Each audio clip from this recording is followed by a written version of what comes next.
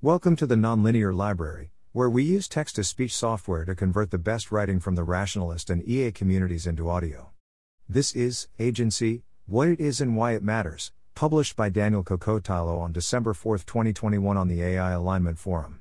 This sequence explains my take on agency. I'm responding to claims that the standard arguments for AI risk have a gap, a missing answer to the question why should we expect there to be agenty AIs optimizing for stuff? Especially the sort of unbounded optimization that instrumentally converges to pursuit of money and power. This sequence is a pontoon bridge thrown across that gap. I'm also responding to claims that there are coherent, plausible possible futures in which agent AGI, perhaps better described as APS-AI, isn't useful, powerful / incentivized, thanks to various tools that can do the various tasks better and cheaper. I think those futures are incoherent, or at least very implausible. Agency is powerful. For example, one conclusion I am arguing for is, when it becomes possible to make human-level AI agents, said agents will be able to outcompete various human tool hybrids prevalent at the time in every important competition, for example for money, power, knowledge, SOTA performance, control of the future lightcone. Another is, we should expect agency as byproduct, i.e. expect some plausible training processes to produce agenty AIs even when their designers weren't explicitly aiming for that outcome. I've had these ideas for about a year but never got around to turning them into rigorous research. Given my current priorities, it looks like I might never do that, so instead I'm going to bang it out over a couple of weekends so it doesn't distract from my main work. Skeptical, I won't be offended if you don't bother to read it. Outline of this sequence. 1. P₂B, plan to P₂B better, LessWrong. 2. Agents as P₂B chain reactions. 3. Gradations of agency. 4. Why agents are powerful, and other conclusions. 5.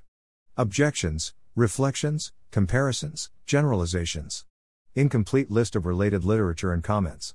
Frequent arguments about alignment, LessWrong, a comment in which Richard Ngo summarizes a common pattern of conversation about the risk from agenty AI versus other sorts of AI risk. Joe Carlsmith, drawing on writings from others, had 20% credence that AI agents won't be powerful enough relative to non-agents to be incentivized. I recommend reading the whole report, or at least the relevant sections on APS-AI and incentives to build it. Eric Drexler's Case report, as summarized by Rohin Shah, argues basically that it should be much more than 20%. Richard Ngo's thoughts here. Why You Shouldn't Be a Tool, The Power of Agency by Gwern. Okay, it seems to have a different title now, maybe it always did and I hallucinated this memory. This essay, more than anything else, inspired my current views. The Ground of Optimization by Alex Flint argues, there is a specific class of intelligent systems, which we call optimizing systems, that are worthy of special attention and study due to their potential to reshape the world.